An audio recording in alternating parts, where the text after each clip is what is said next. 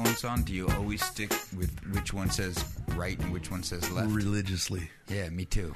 Because if they took the time to market, then it matters. Somebody spent time on that mix. Right, there's some science into it. Go into your left ear, and now it goes in your right ear. Sometimes someone gets in both ears. You get double penetrated. Mm-hmm.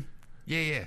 It would also feel weird if we had switched it around and we listened to something that had like a drum fill going from left to right. And we're just like, I guess if we were facing each other, we'd look in the same direction. True. It might bring us together, dude. Wow. With the flip mix. Who knows the way I hooked up these cables? We could be getting our left and our right. Might have the right headphone on. But... You know what's fucked up is I just realized I had my left on my right and my right on my left. And right before we started this, I switched them. And the temperature is different. Ooh.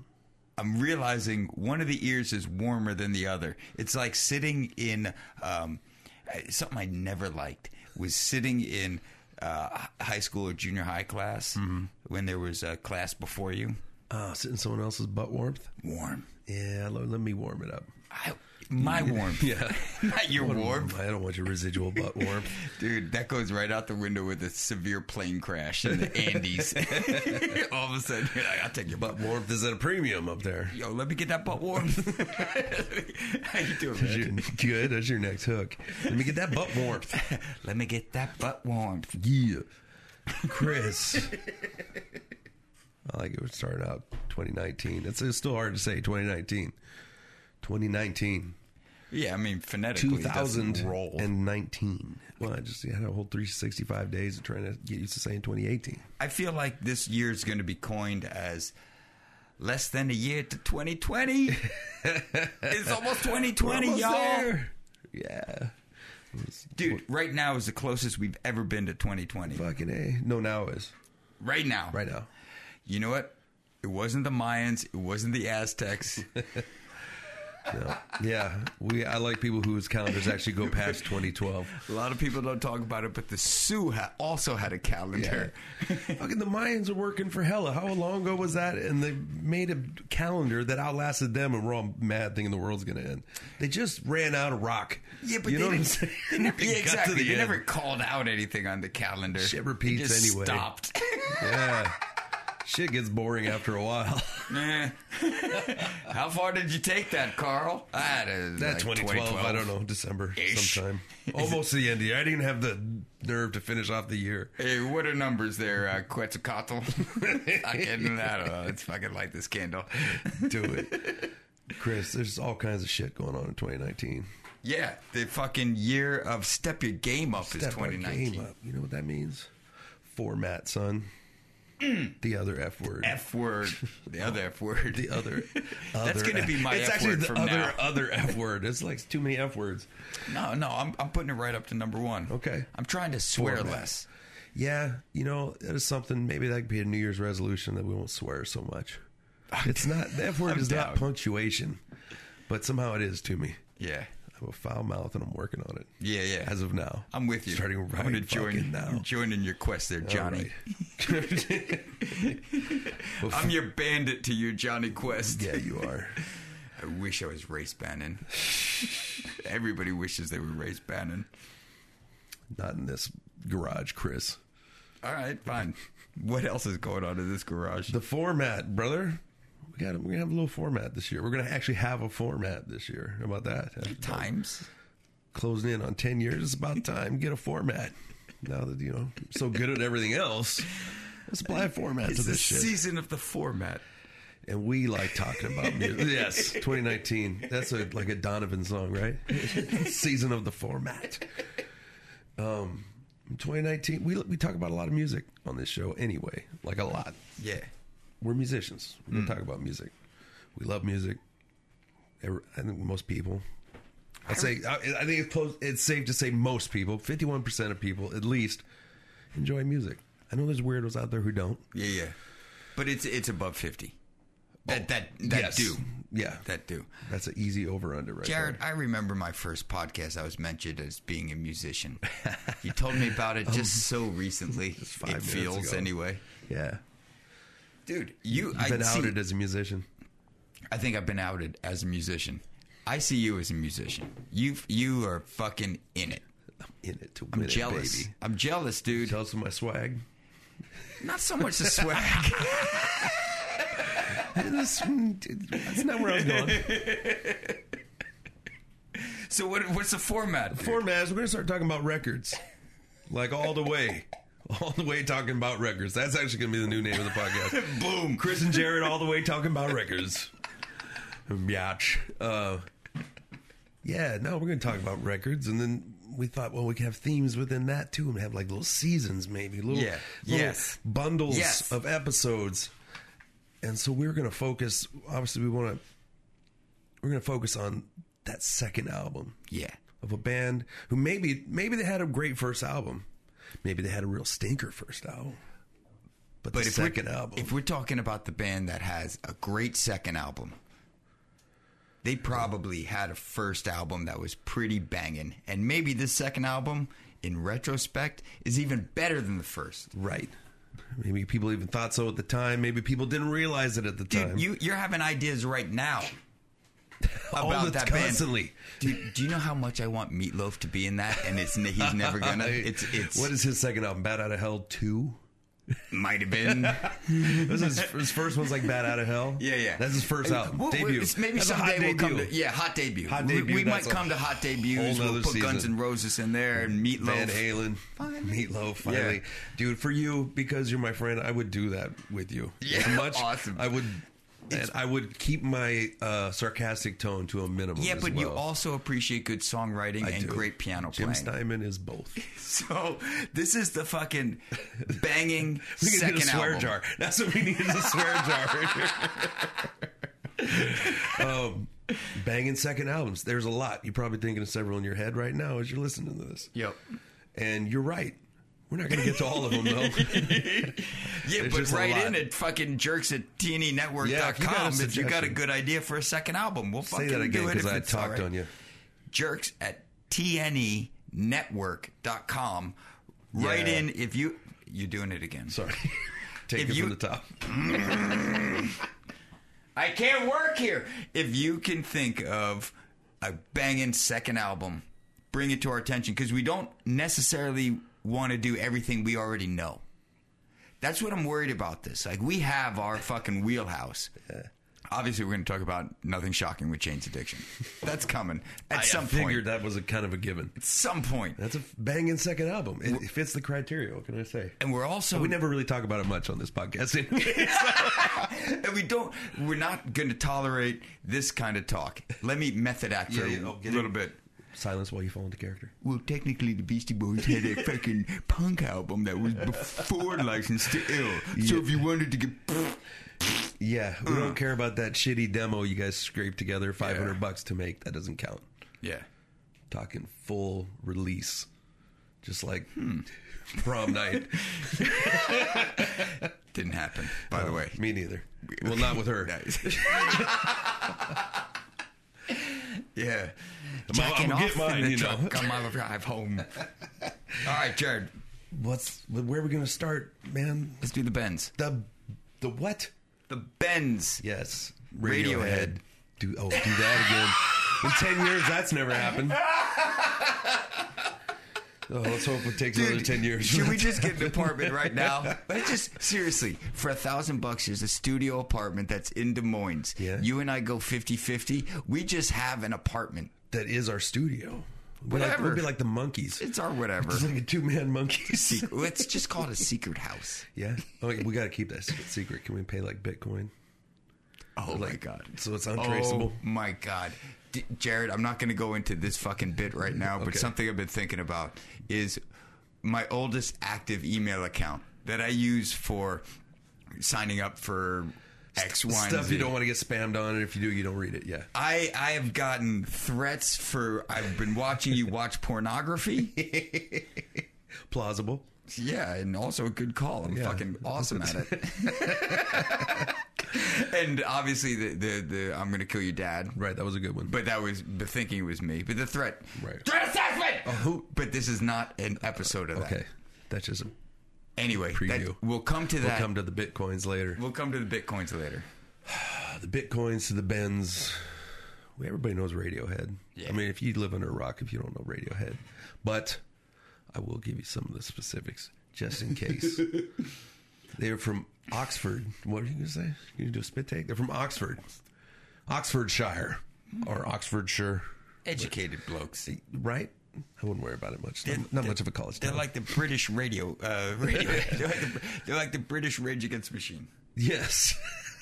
I heard these guys were smart, too. They are extremely British.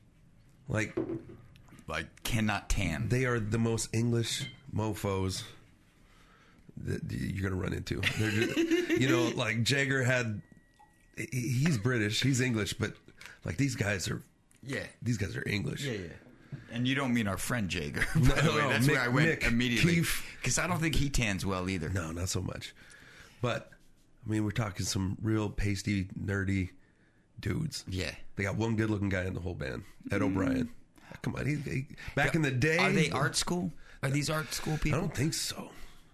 Because there might be a vein with stuff we've kind of talked about as far as alternative high schools and artist educations to good second albums. Alternative high school. I think that's more like they do schools funny, like what they call their private schools are actually public schools, like learning centers. You hear about them going to the learning center. We were in class again. The bungalow. That's what we call education. But these guys have known each other since high school. Yeah. I think that's another key. It's like that U2 tip. Yeah. Here's the thing about that. It drives me nuts. The high school band? It's like a steering wheel above my belt buckle. It's driving me nuts. Fucking the art school, we knew each other for a while. Oh, good, you formed a band and it's awesome. I mean, I'm just saying, if only Brett and Arthur could have fucking like I don't know what it was. I tried singing for a little bit. We just didn't have it. A band called Mostly Virgins. Well, I would think that would go for Radiohead at the time. John Singler was the only one who wasn't the virgin in that band. Mostly. Yeah. Hence the mostly. I digress. But they did all go to school together. They never had a lineup change once they started making records. They had like weird horn sections and stuff back in the day. Yeah. But they're like a U2 who's never had a lineup change. High school friends, boom, they come up. Their first major label album, like I said, we're not counting the shitty demos. In this case, they were pretty shitty as well. But Pablo Honey, so named for a Jerky Boys skit. Really? For real. I always wondered, but I found out this week that is true. Pablo Honey, please come to Florida. I didn't know. I had no idea. Somebody had given them a tape of the Jerky Boys, and they thought it was hysterical. They thought it was hilarious. That's because another. It's the best. I actually do think Radiohead has a sense of humor, but it's really black and cynical. They showed up on South Park as themselves to make fun of a kid who just ate chili made of his killed parents. And Cartman was licking that kid's tears when he found out that he just ate his parents, and Radiohead, who were guests at this chili bake-off, fucking started being like, this kid's a little pussy. He's crying. Look at him cry. And as soon as he realized his whole world collapsed, Cartman started licking his tears, going, "Oh, they taste so good." Case in point. And Radiohead really fucking did the voices. Black sense of humor. Yeah. Gallows humor. Yeah. So a good British trait. All right, dude. But Pablo Honey, please come to Florida. Where are you at when this album comes onto your radar? Pablo Honey? No.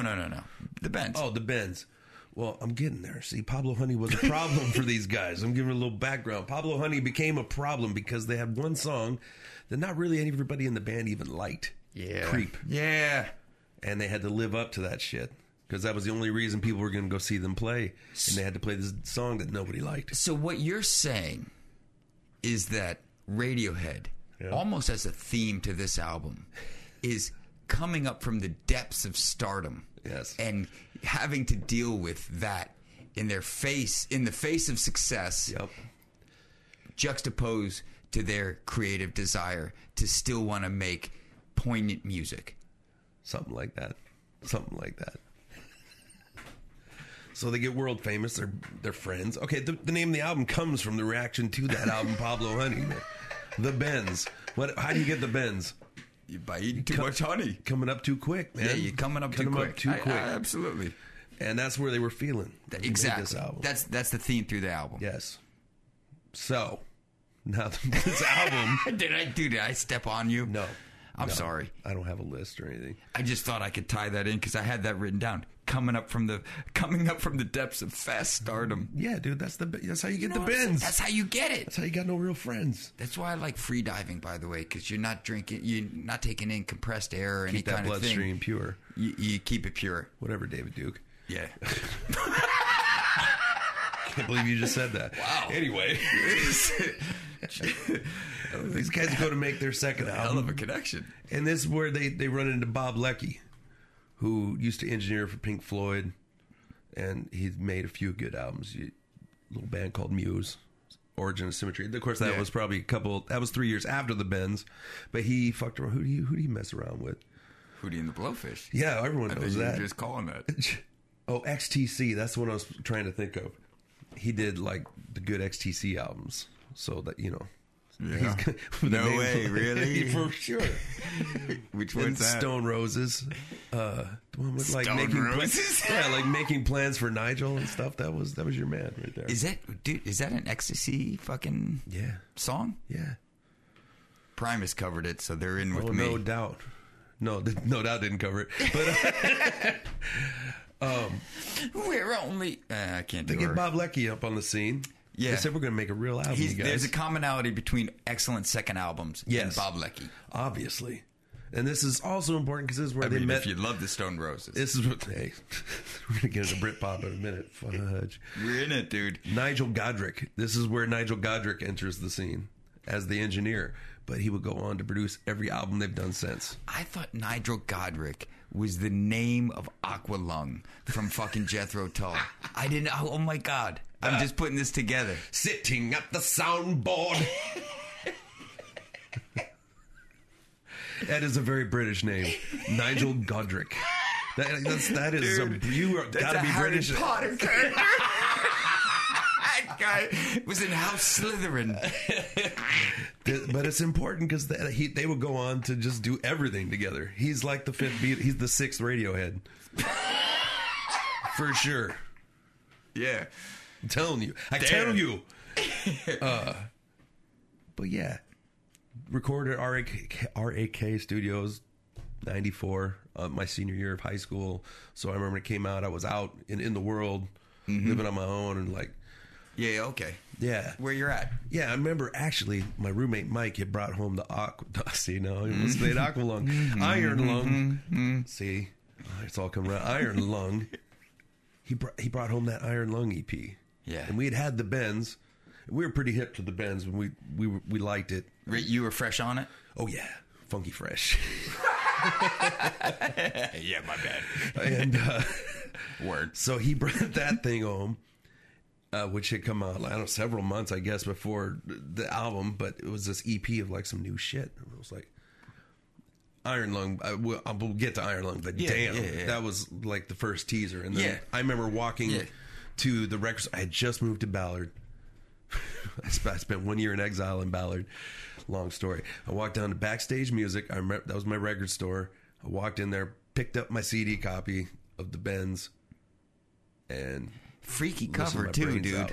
Yeah, like it's just that red stripe with the Bends. Yeah, and then the mannequin. Check this. It's a CPR dummy. It looks like a CPR but it's dummy. been digitally combined with Tom York's face. I shit you not.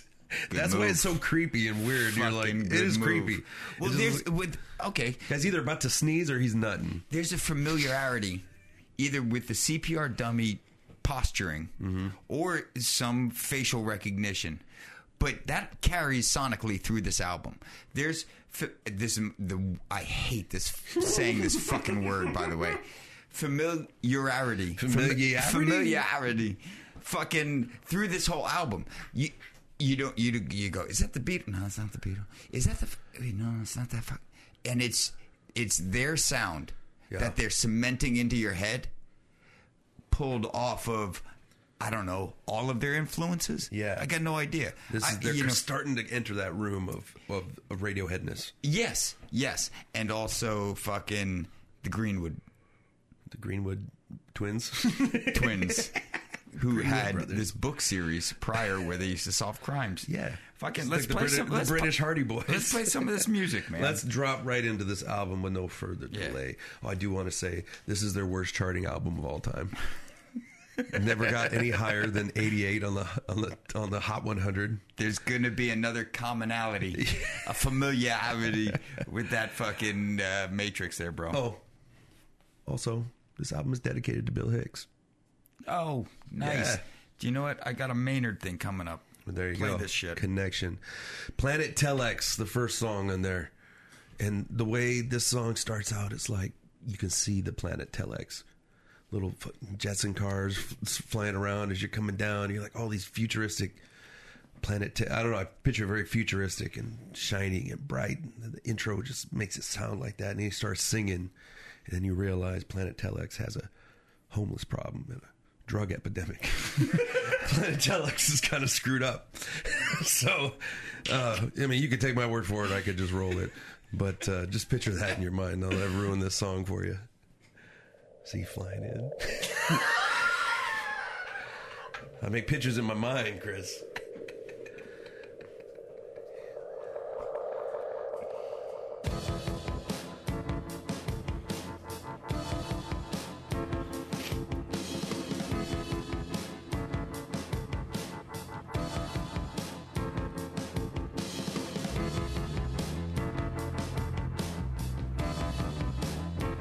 Talk about that bass.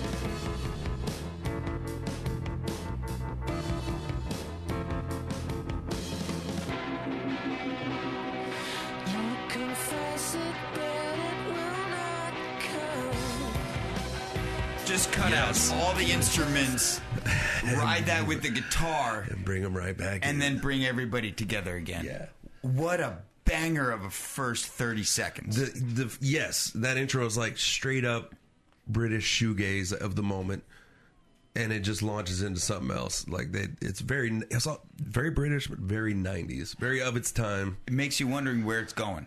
Yeah, it kind of reminds me of like what Catherine kind of Wheel. atmosphere is this fucking spaceship coming it's a way through? to open a freaking record too, but man. It's not the movie Aliens, dude. It's like where the planet's like totally accepting, but then you realize at a price. Some of these people got some opinions. It's like a jammed up Star Trek episode. But that flange guitar at the is that flange? Is that tremolo? It's like a flange or probably a flange and the tremolo's going. There's a lot of tremolo on this record. Yeah. So much tremolo. Yeah. But you know what? I enjoy it. Yeah. I enjoy the tremolo through this whole fucking thing. It's like a signature sound for this album, where they start going into a little bit more digital integration, in later albums. This thing has got that like analog fucking staccato. Yeah. Yeah, and we all seen like Johnny Greenwood during a show just hunched over his pedal board, just playing it like it's another instrument. Working it. And he does it to death on this record, but I ain't mad at it. But there's that, when they come in, I guess it's the chorus, it's just that seasick fucking guitar. With the flange and the tremolo and the flism and the flasm. This song, for the first song on the second album, here we go. Grabs here it you. Comes. Just grabs your attention. Now bring it to the top level. Just bring it up there, Tom. Just big, long strokes on that guitar, and man. What did he just fucking say? Everything is broken. Typical.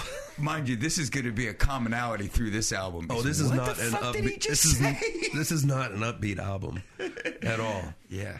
I don't think they have any. Funny enough, you only get the bends from going up. True. You know what I'm saying, Jared? Fucking my ass. We're going to say a lot of things on this podcast like Britpop because let's face it, this is 1995. This is like prime Oasis, Blur, Pulp, the Stone Roses. Thank you very much. Reef. I mean, we get deep, but Britpop was a thing and it was happening, and they were part of that wave. They were part of. They had not yet started making their own wave. Yeah. They're still very much riding this way, still very much showing a lot of their influences. But like I said, entering that room, and they just stepped. I mean, the room is huge. It's a gymnasium room, but they're just getting their toe in there, and that's the exciting part to me is these guys figuring out what it is that they do. Yeah. And really, it's like... I think you feel a little bit more secure saying that in hindsight, too, you know? Oh, at the time, I was like, this is dope. It was something you can't do all but once is listen to somebody's great second album for the first time. Yeah. Right? Did I just blow your mind? Blown. It makes you, dude, you're so, with a band that has that great first album that gets your attention, that you want to invest some time into, and you're genuinely excited about listening to their second album. Right. They're aware of it. Right. The producer, at least, is aware of it. Whoever's putting this album structure together, 1 to 2 to 3 to 4, like, this is going to fucking bring them in. How do you follow that shit up? Right. I mean, Arthur and I are standing in the MTV Beach House on a rainy day. Dude, I was going to bring this up because this moment that you're about to speak about has been brought up not by us in other like writings and like as an example of how miserable Radiohead were. They did not look like they were having fun. Dude, tell this. And Tom York is wearing a Hamburglar T-shirt, like straight Brit, just straight Brit. Yep. So pale, needly teeth, stringy blonde hair. Okay, he's still got the long blonde, like kind of like a mop. Oh, kind of like from the movie, the original movie, The Time Machine. Yeah, yeah. The creatures that lived underground, except for he was like the emaciated, even paler one. Yeah, the grown out bowl cut. But they had to play the song 7 times, and this was the crowd take time, and this was the audience take time, and this was the fucking Sonics time, and this was the we're shooting the band time, and this is the this time, and this is the that time. Now, we're standing there. Jenny Phillips is there. Christina, I forget her. I'm forgetting her last name, but her family owned Carlucci's Pizza. Their last name was not Carlucci. Okay. They're Greek. But they made a great pizza, except for every now and then you taste a little bit of celery in the sauce, and you're like, "What's kind of what's Greek going thing?" on there?" Yeah, yeah, celery in there. Dirty knife. They were dirty spooning it, dirty wooden spooning it. But they made a hell of a pizza. All right. So a number of us from high school are there at the MTV Beach House on Long Island, and fucking they're doing "Creep" over and over and over and over again. In the video, you can see Arthur's shoes, my socks. I think I was wearing socks and sandals at the time. Nice old 90s move. I think Jenny Phillips shows up full face somewhere. But there was this lady going through the crowd. You know, this is the time where MTV had that zoom, zoom, zoom up into your face. Yeah. Going through the crowd up to your fucking face. And so there was an unbecoming person doing that camera angle, and everybody's reaction is, who the fuck is this person? Because they were coming up. We weren't media savvy, not nearly like people are today. And so you're like, you know, you didn't realize that's how they make that shot, and it doesn't matter who's behind it. None of it was glamorous. It was all overcast. And on the last take, Tom York dives into the pool. I thought about jumping into the pool. It was so cold out. It was not a nice summer day. He probably got pneumonia. He's all sickly. Yeah, it was not good. And he was upset about it. And I remember hearing them say between takes, like, I thought that was the fucking band take. Oh, like, they had a few more to go? Yeah, absolutely. But they didn't, because of continuity, that was it. Yeah. I hope he got the shot. I'm thinking he's a little more savvy than he's letting on. There was conversations I heard, because we weren't far away, about them being like, I thought that was going to... I went all out for that take. I didn't play... I wasn't doing the fucking, gesturing for this take. You were doing the crowd take. Whatever. There was industry talk. Yeah. Let's call it industry talk. Anyway, we were there, man. Yeah. It's on YouTube. I'm going to watch that later. Because I was thinking about that several times this week. Like, Chris was there at the beach house. Every audio take when I'm a creep. Everybody knows the song, Yeah, right? yeah. Judgin', Yeah. judgin', right? What a jerk. Right before the judgins on both of them, every take, I started yelling when nobody was yelling. There you go. You're going to be in that video. Yeah. Can you hear you in the video? Maybe. I don't know, man. We'll get to the bottom of that. Let's go to the second song, dude. Because it's The Bends, the title track with the Boston intro. Hit it. Fuck it. Oh, wait, I forgot about the wind chimes. Rick Skeeves. Is that wind chimes?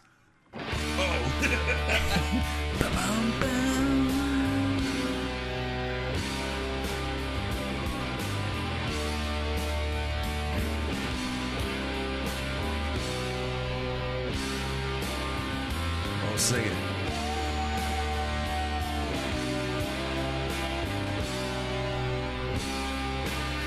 See, that just reminds me of like a Boston song or like Free or something. Like Feel Like Making Love. Like Yeah. It's one of the best anthem. 30 seconds, if not the best 30 seconds on this whole album. It's very good. Because what are you doing for your second song on your second album? Coming out with a banger, man.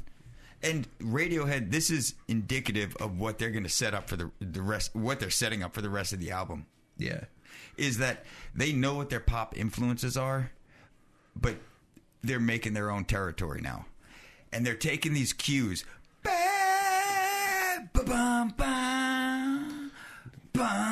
Getting large. They're holding where you don't think they're going to hold.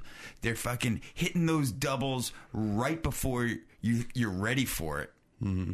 And then they make you listen as they let that settle down. And you're like, where are you going to go from here? Well, then that's when with the strut we were talking about earlier, they just get into that glam strut, which is right about yeah. Very Mick Ronson guitars, all of it. Just sawing. But this is the strut.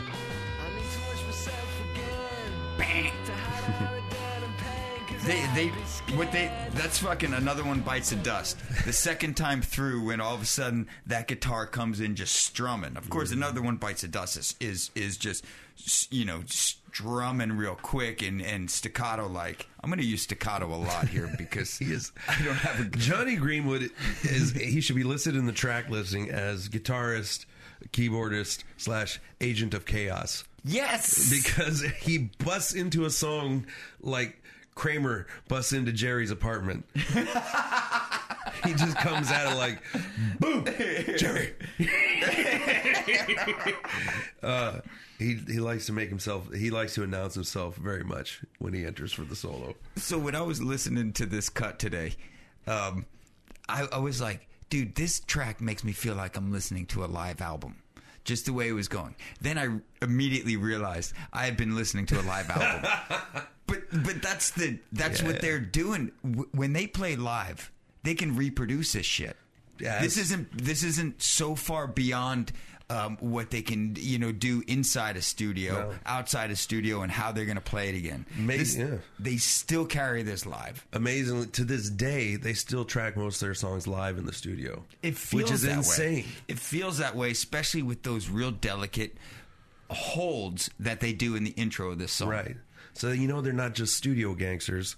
They could put. I mean, they're for real. They're actual good musicians. Which, go figure. I had that written down here that they're not just studio gangsters. That's so weird that we thought that the same thing. You're only tough in the studio.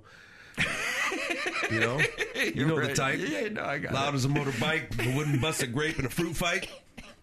Studio gangster. Not these guys. Not these boys from Oxfordshire. This outro is very classic rock too. I think that's the Stones. Right? Ding, ding, ding, ding, ding, ding, ding, ding. That's the Stones. Just. I really feel like they're just summing up the whole musical atmosphere at the time. Going, we can do all this. We got that. We got this.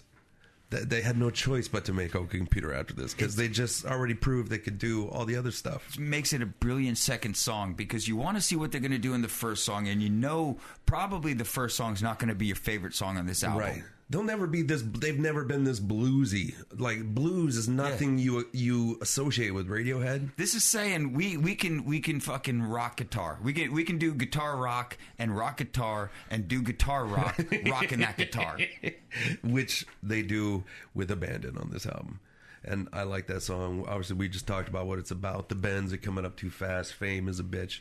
Maybe a relationship metaphor in there somewhere. I don't know. Too much nitrogen in your bloodstream. But the next song. That's it. Well, yeah. A lot of people don't know. Tom York's mom died from the bends. That's an intensely personal album, then. Yep. Is his mom dead? Isn't that a question? Is that one time? That's a real tough question to ask, isn't it? So, this next song is. I told you earlier. Here, you want the last splash? Yeah. Cannonball. Which, by the way, the Breeders' Last Splash second album. We might have to cover that. Yeah. I'm down with that. This song though, it's high and dry.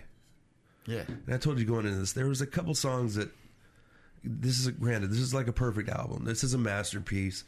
Doesn't mean there's some moments I don't like as much. You know? All right.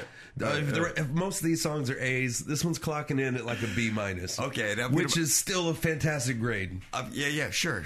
No, go ahead and play it. This song, I'm going to play it real quiet. I'm going to say some shit because I don't want to listen to this song very much. Yeah, I'm going to break it down for you, dude. This song is fine. It's fine. There's nothing wrong with it. Yeah. But because of this song, I had to hear 1,000 shitty ballads trying to sound like this. Mm-hmm. I'm talking to you, Goo Goo Dolls. I'm talking to every Hootie and the Blowfish song. I'm talking a couple bad Oasis songs after this. It's just not. This could have been 100 other bands. Yeah. There's nothing super Radioheady about this. What you need to do, Jared, is forget about those bands and realize that this is Radiohead playing this song. No, don't go away yet. What are you doing here? It's good background music. I got my Delilah voice on, It's great background music. You know what I have written for this song? Out to Chris Feifel. Immediately I want to cry. And in a cathartic sense. Really? This song brings it. I'm sold on the first two. This song comes in. And now let me tell you where I'm coming from, Jared. Come from there. I listened to this album so much when I was painting in my studio in Georgetown. Mm-hmm. This was a go-to, like, 11:30 p.m. fucking, I got something going on now. I feel like I want to get into it. Right. I got a rhythm going. Put this on. This whole album would carry me through, the hour or so that it plays. But I'll tell you what. If you're sold on this album and this song starts, I think get under your fingernails. It makes me think about. It does make me think about like making out with girls and being it's in a girl's room because this would be the song that the girl would play. Yeah. No, this isn't a makeout song. It's just fully a makeout song. Yeah, they're all makeout songs. Listen, dude, you don't make out till the fifth song, bro. Come on now. Come on, dude. This is make-out foreplay music right here. This is this is make-out foreplay. This is like the girl that you got a crush on in science class writes these lyrics on her peachy folder. Nah. A little bit. I'm not. Okay, a little bit. It is very, I will say this. They're talking about showing their influences quite a bit. This song has got the Smiths all over it. This is a Lost Morrissey B-side. No, it's a sad boner. Yeah. That it is. I will say it's very Smiths, but it's like anything Oasis would have done. Even the guitar solo is just kind of like there. Yeah. It's not much. It's a bridge. It's a great bridge song. But you don't put it on its own. That's what I'm saying. It's like something under your fingernail. You never plan for anything to be there, and you don't put it on the album right before Fake Plastic Trees. Oh, come on! Stop spoiling. I mean, that's a real ballad right there. No, it's not bad. That they couldn't. I mean, it's not bad in front of that because Flake Williams, Fake Plastic Trees is a banger. Yeah, play it, dude. We got.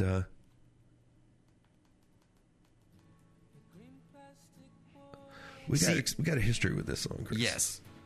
If this song would have started right after the Bends, you wouldn't think this song is as great as it is. They got to play something super dull in front of it so that it stands out. I get it. You get a bridge. You get a bridge into this thing. I will say Tom himself is on record saying he doesn't care too much for High and Dry. Yeah. I don't think he cares for too much in general. Sure. But this, which really means High and Dry is down low on his list. Listen, they were young. They needed a hit. That song's obviously a hit. I mean, that's a hit song. You could listen to that objectively. I got to pause this because we're still talking about High and Dry. Oh, boy. Yeah. It's a hit. Anyone with ears can listen to that and say that will play great on the radio. And they needed that. Yeah. They were broke. They needed money. They did it for the money. Gotta give them one. But this song is beautiful. We used to cover this song in our old band. And we used to get pretty high marks on it, I will say. Many a lady came up and talked to me after we played this song. I was packing up my cymbals. This was probably our best cover. It might be the best cover I've ever played. I remember enjoying playing this mostly because of the restraint. Oh, yeah. Talk about a crescendo. But it's a restrained crescendo. Yeah, I mean, even it never really hits like 10. Passionate fucking blow. It's just a slow burn. I know where I'm going. It's the this slow song burn. knows where it's going. Yeah, and apparently it's about the Canary Wharf or some shit. I don't even know where that is, and like overdevelopment and whatever Tom York says it's about. But it's all pretty much agreed upon that they went to a. Oh my God, I better not talk about that because I can't remember. Jeff Buckley. There we go. He went to a Jeff Buckley concert. Came back. Things hadn't been going that great in the studio that day. He kicks everybody out of the studio. Makes Tom lay this vocal down. Does it in 3 takes. Breaks into tears at the last one. Because it was just too much for him. He strained. Oh, man. It had come down. He got that. And frankly, if I had done that vocal take, I might have cried too. Well, to talk about Tom's fucking vocalization, there's so much emotion in it. Yeah. He brings you to that fucking moment. Speaking of your crescendo, this is very Morrissey too. What's nice is this song through guitar and then also through drums alternating. And that little organ. It just keeps that timing. It just keeps fucking marching through. It's a resolve. This song feels like resolve, like you're pulling yourself together, you know? Right. Boom, he didn't even blow himself out there. No. But this verse has got a little more intention to it. It goes up further. He's like, I got some momentum. I got something backing me right now. And I'm going to fucking keep marching forward. I'm going to look at those fake titties. And I'm going to be like, they're all right, but they're fake titties. And I'm fine with that, but those are your fake titties.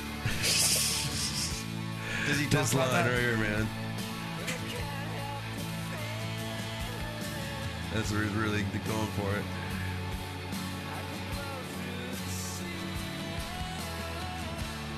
Yeah. What does he say there? I can't help the feeling I could blow through the ceiling. Yeah, that's what I thought. Yeah. Yeah. And let me tell you something. When you got a pretty shit hot band behind you, and you go into that and you sing that line, you feel it. There's this self-empowerment when that crescendo's in this rising, one. you're like, that's a great line to sing. Yeah. And damn. Yeah, but even there's still there like sick humor in that. The guy that did surgery for girls in the 80s. But gravity always wins. That's where I was going with the fake titties. Yeah, I was following you. All right, cool. Fake plastic titties. That was the working title. FPTs? Yeah. Oh, man. But more more Morrissey. That was also the first U.S. single. I loved playing that song live. I did too. I enjoy it. That's just a good song. Yeah. It's just a good song. I liked listening to it while we were playing it. It was one of those, be present in the moment kind of thing. And Radiohead is one of the few bands that I fucking wish I was in. I wish I was good enough to be in. I wish I was in the moment with them. No doubt. Rage Against the Machine, another one of those bands. Mm-hmm. It's good shits. Yeah. They have got a pretty good second album. I don't think it's going to make our cut, though. No. Evil Empire, right? Yeah. It's good. Solid. I think if we're going to do hot first albums, we might have to go with that one, though. Okay. The first Rage We album. shit hot first albums. The first Rage album's got to be in there. Hands down. Yeah. All right, we'll come back to that fucking shit. Let's get to some Bones. I'm just gonna say I fucking love this song like a lot. And if I had called out what's his name, Tom York, for pulling a Morrissey, what? I'm sorry. Just I want to tell a quick story about when I was listening to Fake Plastic Trees today. Do it. I'm in traffic and I'm coming back because the viaduct's down and I'm rerouting. I'm going through fucking. Come down first into Alaskan. I'm going from north to south. I'm going through the Mercer entrance. Yeah, okay. You know, South Lake Union. Get on fire. Well, this fucking guy. I'm listening to this whole album, live takes, assortment of live takes. Fake Plastic Trees comes on. I'm in the moment, and I'm making this left with the green arrow. And this guy, there was already somebody who snaked the red. Yeah, I hate that And then shit. this guy just didn't even slow down, blew it. And as this song's starting and I'm in the moment, I fucking hit my horn and just full bird him out the fucking driver's side. Some fake plastic bullshit going on with the Mercer Some merge. fake plastic bullshit. He knew what he did. Yeah. It's just a dick move. I hate that area at that time of day. It's a dick move. That's not fun. It's not funny. It's not fun. Bones. Tom York, I'd called him out for being a Morrissey wannabe on a couple songs. Yeah. This is where Johnny wants to be Johnny Marr. Real bad. It's influences, though. Yeah. We're feeling the influences. And they're good influences. Absolutely. Well, if you're going to be influenced, I mean, he's obviously not, he's not from the Clapton camp. He's not from like that classic rock. So Johnny Marr, his age, of course he would look up to Johnny Marr. I'm younger than him. I still look up to Johnny Marr. Yeah. But Cool Vibrato, that's Johnny Marr's. I mean, How Soon Is Now? That's that whole song is vibrato. I play that very Planet Telex. Every of my birthdays in the last like 5 years. Really? How Soon Is Now? It just destroys me. Oh, come on. That's Planet Telex right there. It absolutely. Yeah. And George Norrie. Oh, George Norrie used to fucking use that. This car siren. Yeah, you can see the roots of the tree. And I'm just gonna play it then.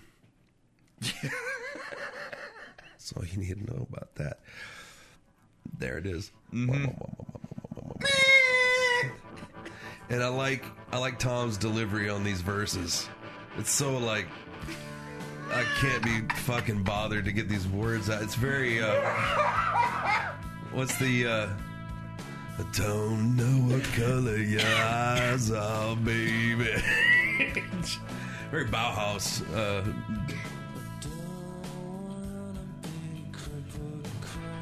Yeah.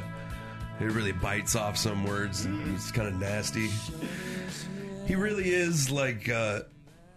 he covers all that ground from Jeff Buckley to Johnny Rotten. You ever notice he can sound exactly like Johnny Rotten, too? And the note I have for this song is it's the beginning of I have no idea what Tom is saying. Oh, no. Crawling on all fours. Sure. Yeah. I really think this song is about aging and becoming decrepit. And how are you going to write this song when you're 25? See, I thought it was about pool hopping. And you see a pool you want to go in. Back to the beach house. Dude. It's all come full circle. Yeah. A good pool hop is a great way to spend a fucking afternoon, dude. I like or the way, an evening. I like the way he spits out Prozac and painkillers at the end of this. Like, she's so...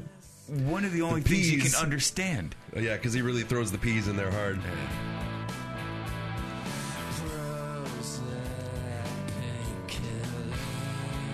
You can just see the snarl. The so good. Billy Idol snarl that he has. Yeah, that's it. You know, it's just like nasty. Very glam once again, too. Yeah. That's a very glam move. Yeah. You know what's great is that I wouldn't say he's a conventionally good-looking person. And throws it out there. Like, just sings into the fucking microphone. He's so brave, Jared. That's sexy. He's so brave. That is sexy in itself. That was my favorite line, just flew by. I used to fly like, Peter Pan! All the children flew when I touched their hands. fucking Tom can do This the fucking peas. guy. He can do he's the hitting peas, dude. hard. You hear him blow the mic out on the painkiller. Yeah. Leave it in. That was the take. Exactly. That was the take. Yeah. It's that snotty Johnny Rotten thing about him that I like. He can sing like an angel and then just get nasty. Yeah, he not takes you afraid through the to whole take it emotional nasty. experience. Absolutely. Elevates. Brings you through the fucking muck. That's what I'm saying, though. Yeah. Dude, I'm telling you, this was such a good album to paint to. Still is. But fuck, man, I had the room. I could move around and fucking. It's not like I'm doing dance routines to it all the time. No, I had it in my hair. I had it in my earbuds at work the other day. I'm just nice, and I'm just by myself working. Just like this song's indicative of, everything's got this fucking rhythm to it. Yeah, You know, and they were great with setting up to catch your attention by setting up in the song structure just fucking weird timing in the beginning, then snapping into 4/4. Mm-hmm. Just like, we know what we're doing to you. They weren't getting too smart for their own good. No. You know, they didn't shake you so much off of this second album, which is really important for a good second album, is don't shake the listener off the fucking camel. What do you ride? Don't spook the herd. Don't spook the herd. Don't spook the herd. The herd is nasty. Nice dreams is what we're listening. Nice dream. Sorry, I can't pluralize that. It's in parentheses, by the way. Nice dream. So that makes it sound sarcastic to me. The parentheses just feel sarcastic. Yeah. Nice dream. Yeah. Okay. Nice dream. Once again, this is such a Smiths outtake, though. Yeah. My note for this is, still have no idea what he's saying, but it must be important because he says it a lot. Yes. He's talking about trying to call up his good angel, and he gets her answer phone. She would like to help, but the sea will electrocute us all. So, you know, it's just that same old story. Yeah, who hasn't been there before? But I like this song a lot, and I like what he's saying. Kind of like, you know, nice things only seem to be happening in dreams at this point. Mm-hmm. It's the only nice things he sung about on the whole record. And it's just, that's a nice dream. God, this guy's a bummer. Dude, he's in the moment. They got the beautiful backing vocals. Yeah. Later on when they come in, and I'm a sucker for that shit. A number of times in this song, they set up this complex rhythm where they lay it out for you right here, and then they start doing this. Yeah, right here, exactly. So, yeah, I'm a sucker for that shit. and then they just blow it out the ass during the second part of this song, Right. in a great way. If you think Just- you belong enough. Oh, is there's this gonna Johnny get busting dirty? in the door. Oh shit! Is this? comes- Wait a second. Here comes Kramer.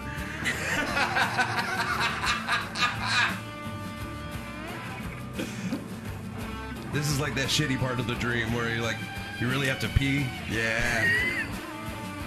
Things are getting faster. Fucking feeling urgent.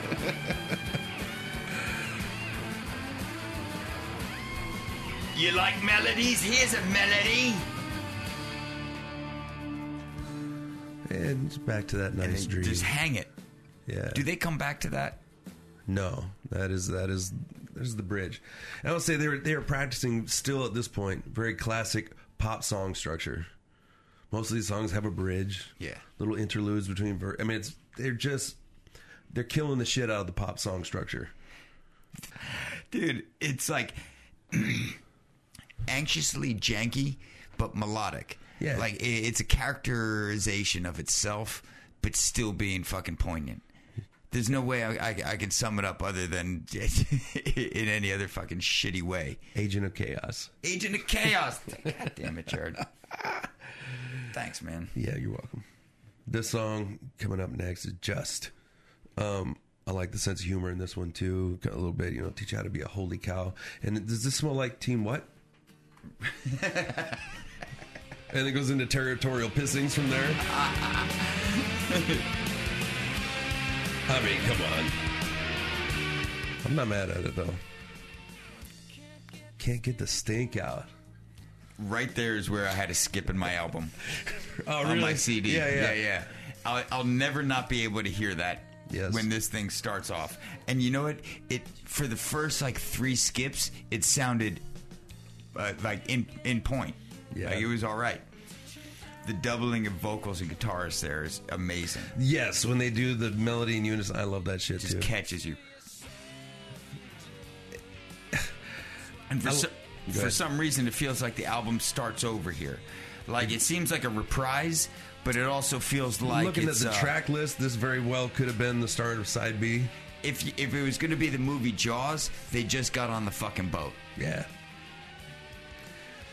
They got that. And he does this through the whole album, but you got that acoustic guitar in the background. Just that's a very Bowie thing to do. Yeah. But it's on most songs. Did we ever do that recording? I think we did. Really? Not me. Ben did it. Maybe. Ben did it. I don't know. It's a good move, though. It is, because it fattens things up without muddying the waters. It's a good trick. More of that. So good. They hang a line like nobody else. They let it breathe and drop it on the one. Yeah. They invented the bass drop. I'm going to say it. I'll die on that hill. Radiohead invented the bass drop. Probably did. It's probably on Kid A somewhere. There's probably a bass drop. It's just like the sickest thing ever. And little DJ Deadmau5, when he was 12, came in his pants when he heard it. The guitar solo on... this is fucking bipolar, man. Yeah. I think he set it up with the last track. Yeah. Just like, this is going to blow out. This thing is just going to rock right there. Totally.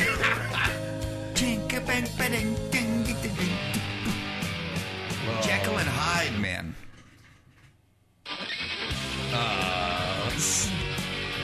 That's the medicine right there. And you just keep hearing you did it to yourself. You did it to yourself. Crazy video for this one, too. The guy laying down on the street. I didn't see it. Oh. We'll watch that right after the beach house. All right. It was great. They always had pretty cool videos. This Burn the Witch video they just did 2 years ago. Yeah, sick. They got good videos. Video game is on. And if you really needed a video in the 90s to sell your shit, man, no doubt. Yeah. MTV was still a thing. It's it's not one of my favorite songs on this album, but I like it. And it feels very 90s. Maybe it's the grunge intro. Yeah. But their first album, they were kind of pegged as grunge from Pablo Honey. Yeah, because grunge was fresh, and we didn't have all the different delineations between like fucking garage slop and power slop. None of that popping and slapping shit.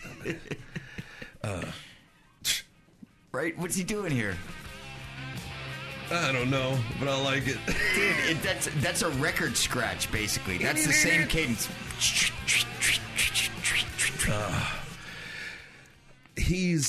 Ever since that first Creep video, I was like, who's this weird looking motherfucker that makes the guitar sound so creepy and beautiful? Yeah. This big lanky dude with the bangs. Dude, he hulks over. He lurches over his instruments. Got that Jimmy Page he hunch. encompasses them. Yeah. They're like, I get him to my core. Yeah. I feel, and I accidentally just let it roll right into my iron lung. But that's the whammy pedal you're hearing right there. Yeah. 1995, there weren't a ton of people using a whammy pedal. And just letting the bass line ride. Yeah, we got to give Colin Greenwood some love because he's not flashy. He's like an Adam Clayton. He's just putting it down. Yeah. And he can be funky. Dude, the bass and drummer are fucking in lock through this entire band. I don't know if there's some side story about how they're just like on the same page or they can hear each other's thoughts or they were separated friends. As in fucking embryo or whatnot. But fucking... Yeah, whatever. the whammy pedal, though. Yeah. If you weren't Tom Morello, nobody was using a whammy pedal. Like Dimebag used at 95, 94, whatever this is. It was Dimebag, there was Tom Morello, And Dave Gilmour used it once on a Pink Floyd album. Nobody was fucking with the whammy pedal. Whammy's out there, but I think didn't the Chili Peppers use it, but just like fucking push it one way and keep it there for a little bit. I don't know. I don't recall ever hearing a whammy pedal on a Chili's album. You know what? I think whammy pedal's like plastic surgery. If you don't notice it, you're doing it right. It's just that telltale sound, that real high grainy. Dude, the punctuation hits in this verse. When they just come in and like, oh yeah, just a couple times in this verse, little toots, but they're done. They don't got to do it the whole time. Yeah. I like that. No, they have reserve. They absolutely have reserve through their approach to making these sonic arrangements. Yeah. This is the song I was telling you that they recorded actually live in concert at the Astoria in '94.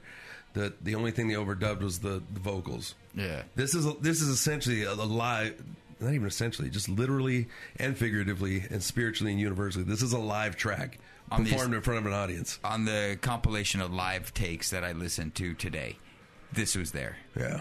And if you should watch that concert, anyone listening should listen or go watch Radiohead live at the Astoria. And just listen, go watch it. They played this album. Fucking listen, go watch it. This is the tour they had to go do in the middle of making this album because they weren't done with the album. Yeah.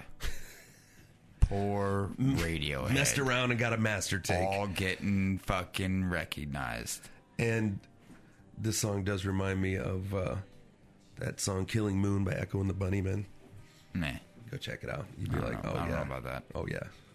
Without a doubt. Without a doubt, son. And this was that first. This was like the EP that came out before everything else. This was like the first taste of this album that I ever got. Yeah, the descending line is what caught me for this song. It's almost like a twisted carnival. Mm-hmm. It's laughing at you. Oh, this is where they turn into Guns. Laughing at me. This is where they turn into Guns N' Roses. Track, Jared. It's Guns N' Roses.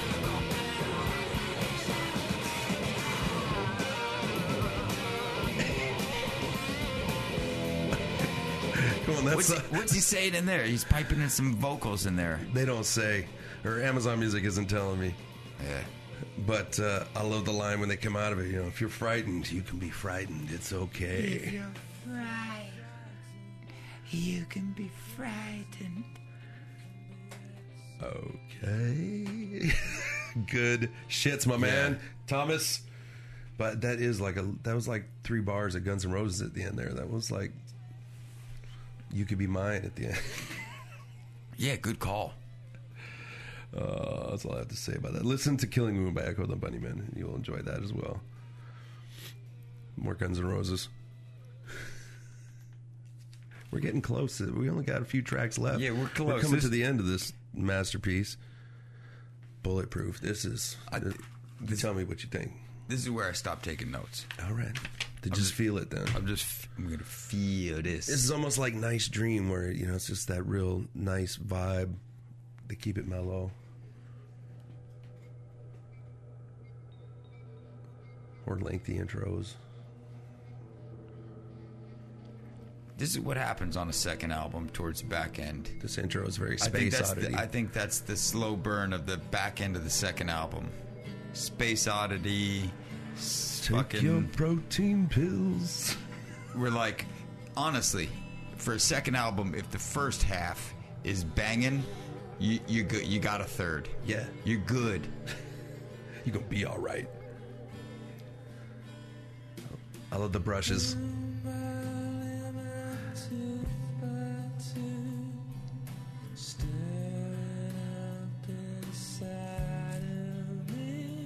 Those are actually hot rods. They're not brushes. Oh, excuse me. I used those on a track I did with Steve Bergstrom.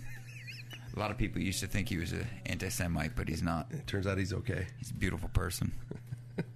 I don't really know what this song is about, but don't we all wish we were bulletproof? Yeah.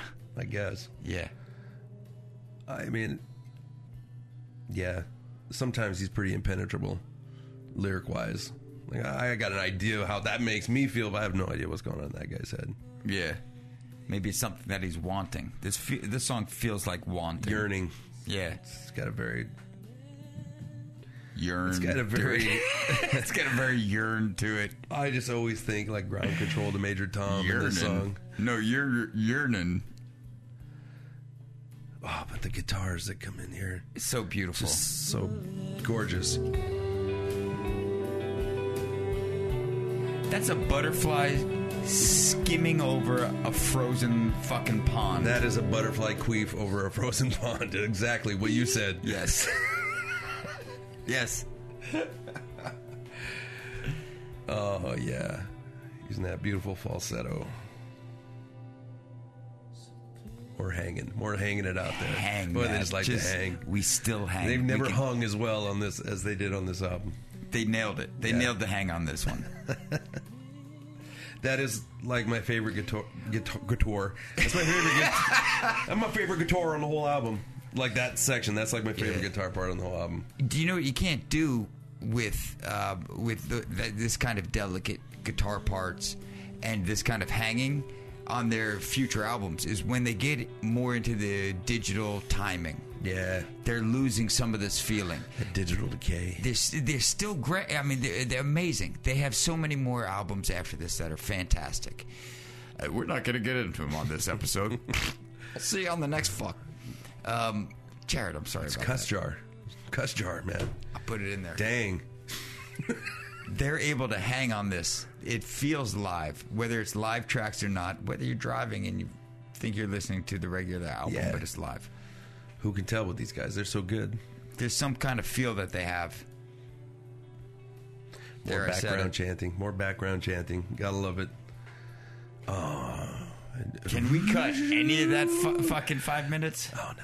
It's beautiful. Beautiful. This is a bold move right here. I like this for the next song, Black Star. The fade in on the intro. Who just fade in the beginning? Like, we're just catching up. This is song in progress. More classic rock chord progressions. You're listening to the second album for a third time within the second album. It's like when the 8-track used to come up, when you push it through and it would kind of fade in. Mm-hmm.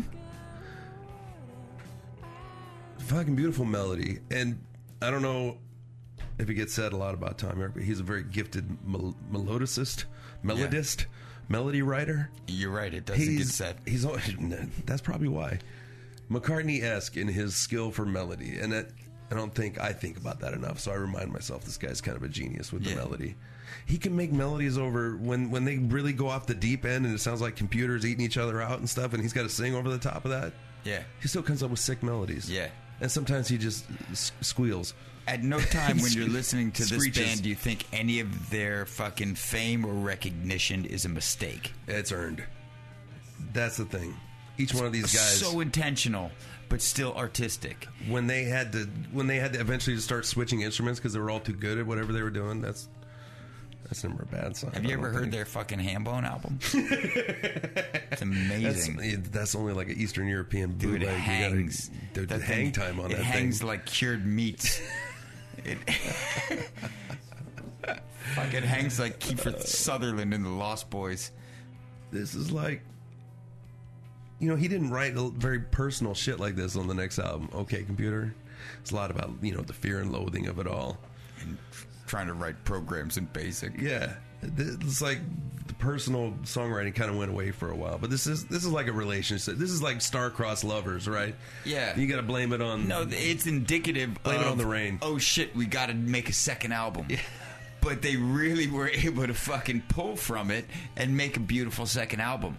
This album speaks of pressure. It fucking speaks of maybe seeing the horizon at some point, but we're in it. We're not necessarily getting tumbled, but we're feeling this thing crashing on top of us, and we got to produce. Oh, just hanging. I'll hit that post. Right? I'll hit that fucking post. Yeah, I like that one too. It's kind of that's not real bombastic, just a pretty song with a pretty melody. That's the Don't Leave Me High and Dry, but having done it already. And better. Right. It's better. Yeah. Yeah. Which is what they did. They did a great first album. They do another Cool fucking amazing Leslie guitars on there with the warbles. You're Leslie. No, that brings us to Sulk. I'm going to say it. I don't care for this song. All right, bring it. This song, there's just nothing in this song that they haven't done better already on the album to this point. Bassline sinewy. He moves around. It kind of reminds me of like Sunny Day Real Estate right here, but The song feels like a sketch. it's not done. Yeah. That's just, and this one's clocking in at a B- too, so it's not like a bad song. But I do love the vocalizations. The vocalizations, I think, save this song. And I never asked to have this fucking thing put on, but he can really, again, hang it out there. Not for sure. That's that love of Buckley right there. It's the emotion, like it's a good he call. could really throw it out there. People should go listen to that Jeff Buckley album. There's only one, so go check it out. Grace. Yeah, Grace. And two people that owe a lot to Jeff Buckley. This guy, Tom York, and then Matt Bellamy from Muse. They both just need to write checks to the estate of Jeff Buckley every few years just to even the books. Does Muse have a good second album? Oh, just a little bit. Also produced by Bob Leckie, I'll have you know. What? Yeah. What? Who was paying attention in the intro? Yes. Yeah, I wouldn't mind getting to that, but like I said, I don't want to get too British or too Bob Leckie. But that is, boy, I have a lot to talk about on that, too. I love the vocal line starting with "Just like you." Just like you. Whatever. Yep. Just like you. It's such a beautiful setup. There's another 3-4 little see, but it's just not that special. I think it's like the most forgettable track. Like it's the one that always pops on. I'm like, oh right, this song. But apparently it was inspired by like the Hungerford massacre. Like 6 people left dead. Like a crazy gunman went around shooting a bunch of people in Hungerford. This is a deceptively pretty track about a shitty man. thing. I'm not impressed with 6 people. 16. Oh, nice. Now who's impressed? Okay, yeah. That was intentional. Like Radiohead's second album. And I'm going to just call that. There's nothing really interesting that happens in the rest of the song. Yeah. There's no Kramer solo. Just like our songs before this one. Which is fine because this is the next to last song on the album. This next one that we're about to hear? No, that one we just heard. Okay. This album ends on a fucking bummer, if you can imagine. More parentheses, too. Street Spirit, parentheses, fade out. Even Tom York has stated, like, either people don't understand what this song is about, or they wouldn't, how do you put it? They wouldn't take it in themselves. Like, if they knew how, like, sick and fucked up the song was, they wouldn't like it as much as they do, or something to that effect. If you really understood this song, then you wouldn't be comfortable with yourself enjoying it. Exactly. But I think more people are fucked up than he realizes. And he's thinking about cracked eggs and dead birds. Here's they scream for life. It's basically the same thing. I'm not impressed. It's weird shit. A cracked egg is a dead bird. That's true. That's heavy. Oh, he's going for it at the end. That's the thing. He lays out. He's like a gymnast. He's a vocal gymnast who will every now and then... Just like your dad, you'll never change. That's the last line of the song. Fucking dude. Come on already. Yeah. He's melodically tearing you apart. Just like your dad, you'll never change. This is a sick guitar line that starts off Street Spirit. There's a lot of kids sitting at Guitar Center playing shitty versions of this. Too. This guitar line just feels like a pull from something else. It's like Baroque. Yeah. It's not blues based, like I said. Not much of what they do is. You play it on a harpsichord. Yeah, this is like folk music, like old ancient British Isles folk music. You could have a powdered wig and syphilis Should and play this. Should be a lute, dying of the plague, playing this song. Sting would play this if he was ill. Yeah, it's like a funeral dirge. What was that? I will say... Hey, Tom, you want to do that take again? No. There's a sick cover of this song by The Darkness. Have you heard it? Yes. Yes. And you're right. One of the best covers. I don't say that lightly, man. I've heard some good Radiohead covers. I think that one takes the cake. Yeah. And just when you think it's getting too ridiculous, it gets more ridiculous. Yeah. And you like it even more. Yep. They double down. Oh, here comes the One of the little best rim shots. Rim shot clicks. Oh. It's Philip Selway. honest, yes. And one of the best ways to do the fucking snare drum folded over rim shot fucking is this. Just on the eights. Or fours, whatever. 7, 8. Yeah. Yeah. And I'm just going to say Ed O'Brien's name because we haven't said his name the whole podcast. He's a great musician. He's good too. He was there also. He's on the backup vocals when they, he's the guy playing the other guitar. There's a lot of pretty guitars. Yeah. That could have been him on Bulletproof too. Yeah, he's we don't all know. over there. He's we all don't know. over it. Ed O'Brien does a great He's job. gonna be all right. Yeah. Ed O'Brien's gonna be all fine. right. I'm in Radiohead too. I'm the good-looking guy in Radiohead. They say I have the biggest nipples in Radiohead. Nipple Okay. problems. Moaning. Just. I do think of the plague. I think of like the Dark Ages. Yeah, when I hear the song, totally, like, bring dude. out your dead. There's poop getting poured out of second-story windows during this song. Yeah. Muddy streets and not rubber boots.